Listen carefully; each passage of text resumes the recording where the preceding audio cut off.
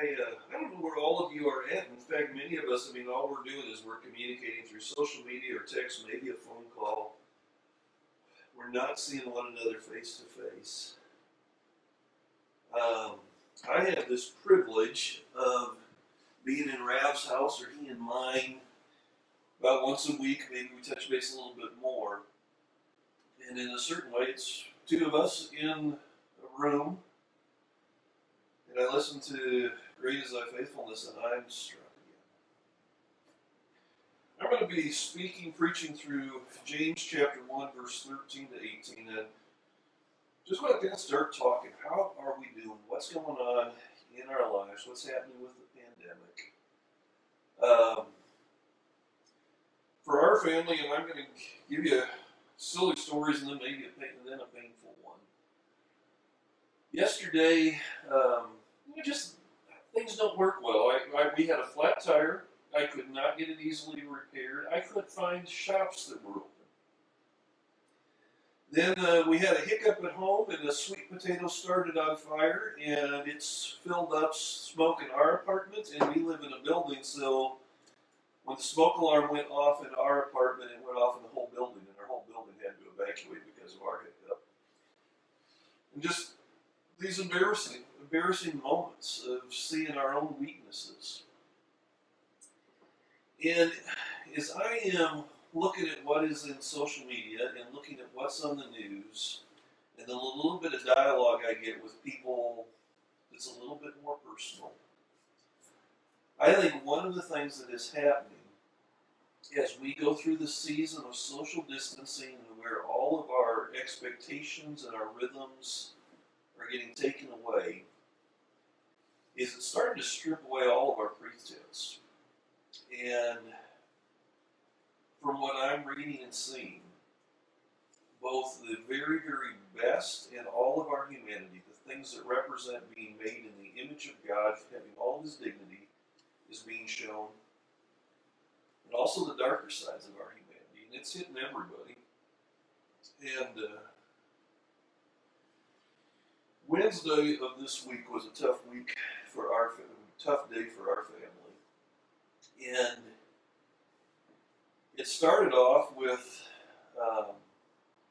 conversations in our home that ended up talking about what had been our past and how we were trying to live through some painful things and what we would become and what we would do and what we were at presently and where this was all going. But we just got in this awful cycle of conversation. And frankly, I hesitate to say this. Jan and I have been married for almost 30 years, raised 5 kids, 1 grandchild. Life has been pretty good to us as a family. But the first couple of years of our marriage, Jan and I fought like cats and dogs about every other day. And we've gotten better. We usually have a cat-dog fight about once every other year now.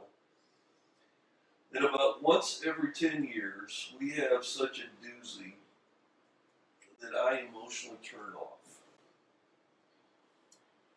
And Wednesday of this week we had one. And Jana thought we had resolved the conflict, and I just couldn't bear it anymore. And I got in our car and started driving south near the end of the day. And the last messages I traded with Jana were, "I love you," and then I turned the phone off. I did not want any more communication. And I really didn't know what I was doing other than I was fleeing conflict. I could not bear anymore. And I kept driving south, stopping in places I might have been curious, but really having no idea other than I just was getting away from the conflict. I couldn't stand being at home anymore. And I got to a point as it was getting dark where I came to a Native American reservation. And I didn't know where I could find gas. And I wasn't sure I wanted to go home, but I didn't know where I could find a place to sleep. And I drove into this Native American reservation, and I started noticing the poverty that I hadn't seen in 40 years. That grew up in Minnesota, grew up close to Native American reservations, went to school with Native American kids, and there was a poverty that existed 40 years ago that doesn't exist anymore in Minnesota, but it exists in North Dakota. And I found myself wrestling with what do I do, and there was the easy part of my personality said, just keep driving south, just split.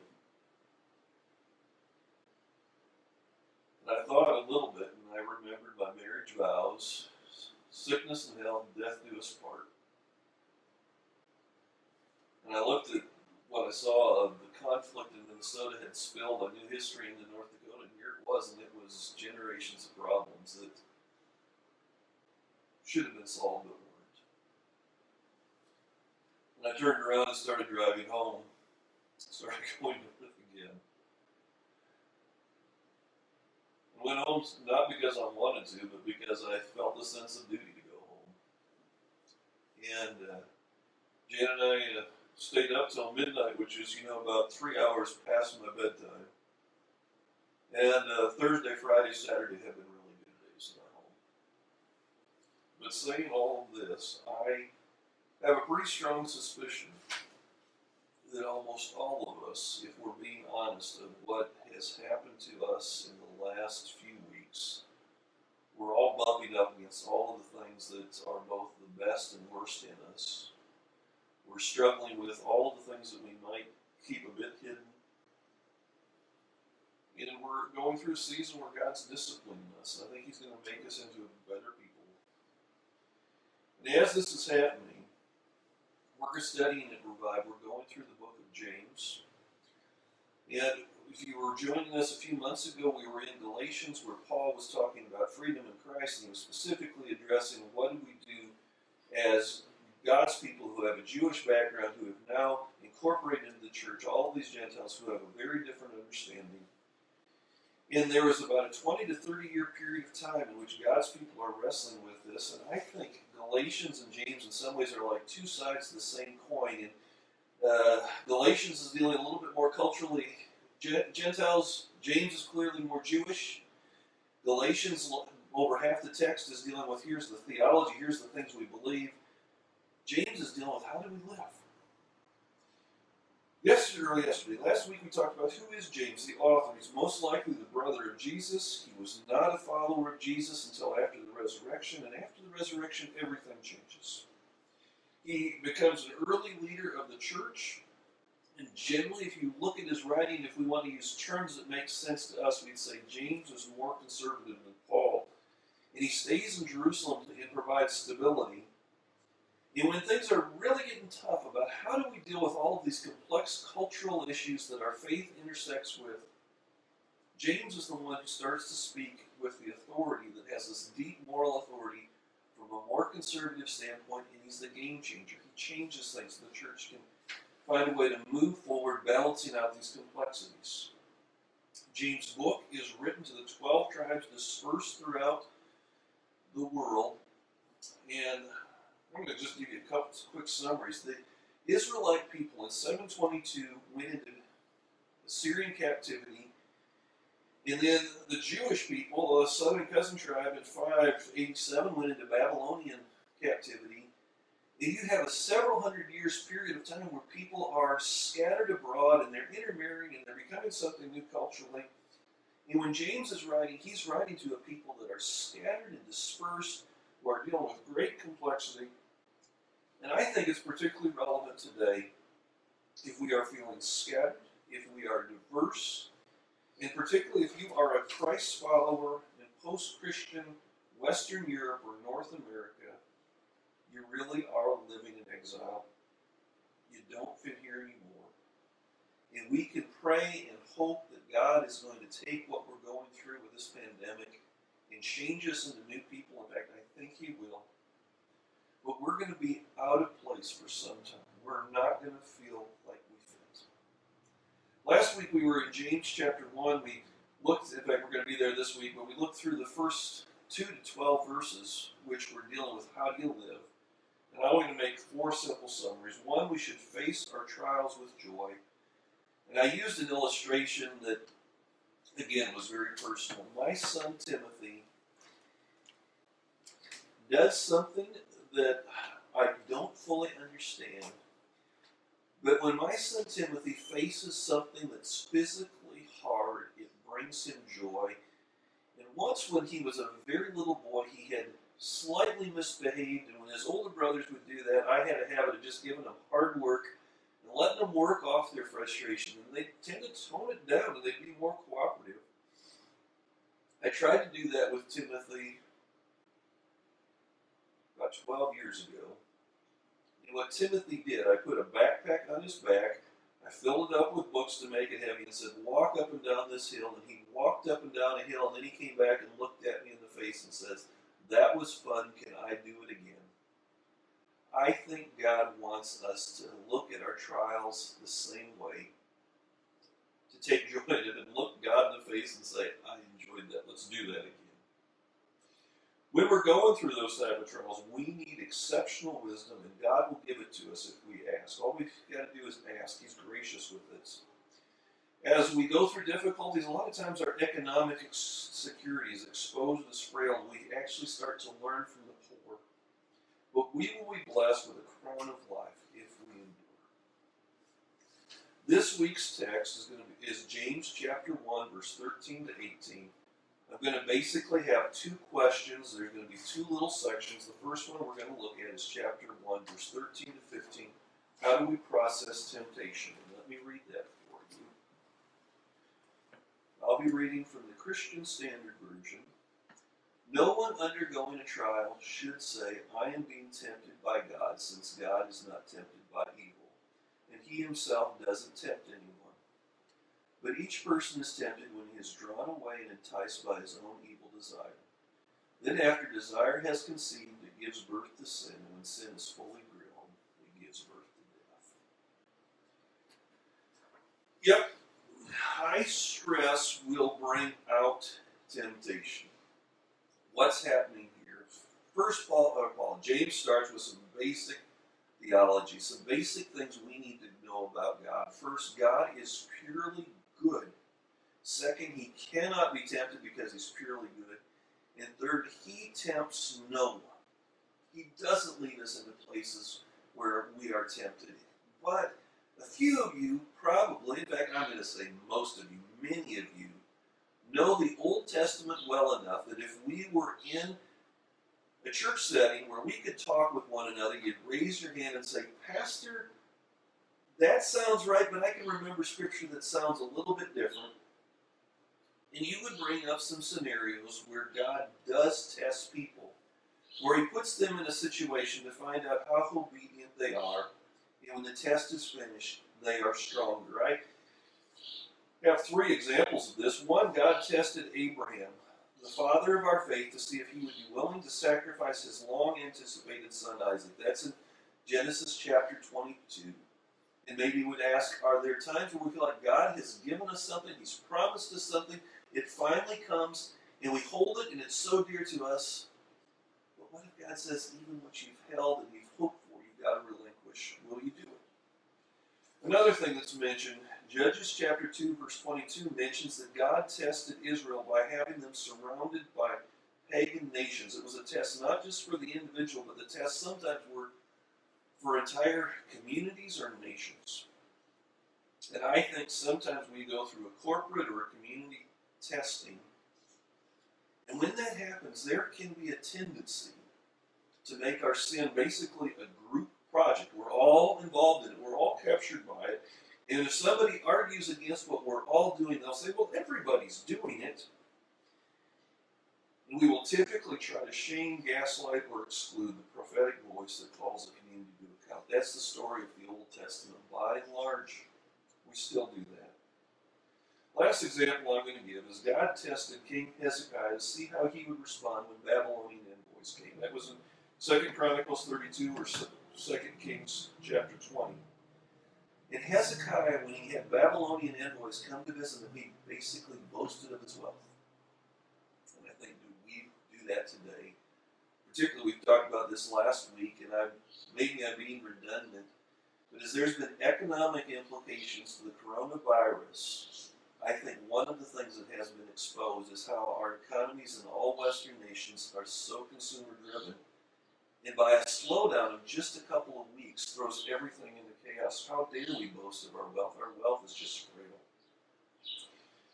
James makes it clear by the power of the Holy Spirit, we are not tempted by God. We are tested. We do have trials to strengthen us, but we're not tempted. We're not led back into sin by God. Instead, we're tempted by our own evil desires. And if we are not aware of our own inherent depravity, we will build mechanisms to constantly check it, and we will fall into sin. James tells us that desire leads to sin, which when fully grown leads to death. There's a contemporary proverb I hear a lot of times in leadership magazines. It says something to this effect: thought leads to actions, actions lead to habits, habits lead to character, and character becomes our destiny. I don't want you to miss how serious sin is. When you're wrestling with something dark, if you can, take a pause and think, where will this end up if I just let it go? I think with most of the sins in our life, they're going to lead to such patterns of destruction. Some of them will lead to physical death, and they all lead to spiritual death and eternal separation from God. Next two verses we're going to look at, three, is verse 16 to 18. Don't be deceived, my dear brothers and sisters. Every good and perfect gift is from above, coming down from the Father of lights, who does not change like shifting shadows. By his own choice, he gave us birth by the word of truth, so that we would be a kind of first fruits of his creatures. Now, what is the source of good things? James is basically writing with a lot of simple illustrations. They read like parables. They occasionally have a story here. And it's helping us think through what is life like when we're going through a time when there's lots of trials and we feel very, very scattered. He says phrases that he repeats, and here's one. Again, don't be deceived. We can easily be persuaded to believe what's the most convenient.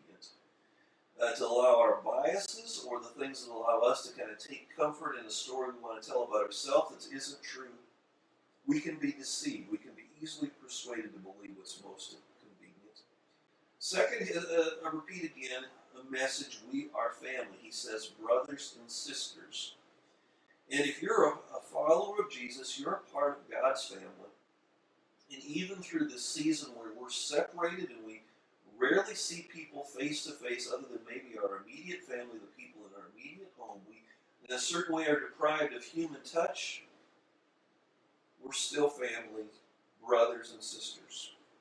Remember the source of good things. Every good and perfect gift comes from God. And we need to be in the habit of seeing God and thanking God. And we need to be abundant in our thanksgiving. I want to affirm a culture that I spent some time in. And it even hit me this week as I was doing my grocery shopping and I was walking through Walmart. And I found myself, as my face is covered, so I can't smile at people. I can't make the typical gestures that I would want to express, just a kindness to strangers.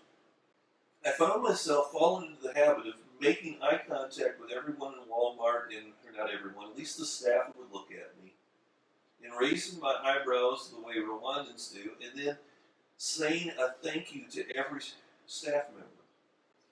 You know what? I would not have done that if I hadn't spent my young adulthood in Uganda. And there's some jokes that when you're learning a new language or in your new culture, there's a certain things you just start to always do in a new culture. And generally the joke is you always say yes and always nod your head. In Uganda, you always say, webale and yo. You always say thank you. You're constantly looking for ways to say thank you. I think God is telling us in James, every good and perfect gift comes from God. And if we want to get through seasons that are very, very difficult, be constantly looking for all of the things to see this is the goodness of God and thank God. And then turn to people that represent God and thank them. God's nature is eternal. He is consistent. And I think James is subtly arguing against paganism because the idols of the nations are capricious, they're fickle, they're unpredictable. He wants us to remember our roots and not to be seduced by pagan ideas. He closes with what I think is a gospel illustration. He talks about that God made a choice at creation. He gave us a new birth, and that's both physical and spiritual. That the wonder we see as a child is born and the wonder we see as someone comes to faith in Jesus and their Holy Spirit enters into their life and they become a new creation. He does that through truth, and that truth is His Word in the Bible and in His Son. And we thus become the first fruits of creation. We become His absolute best.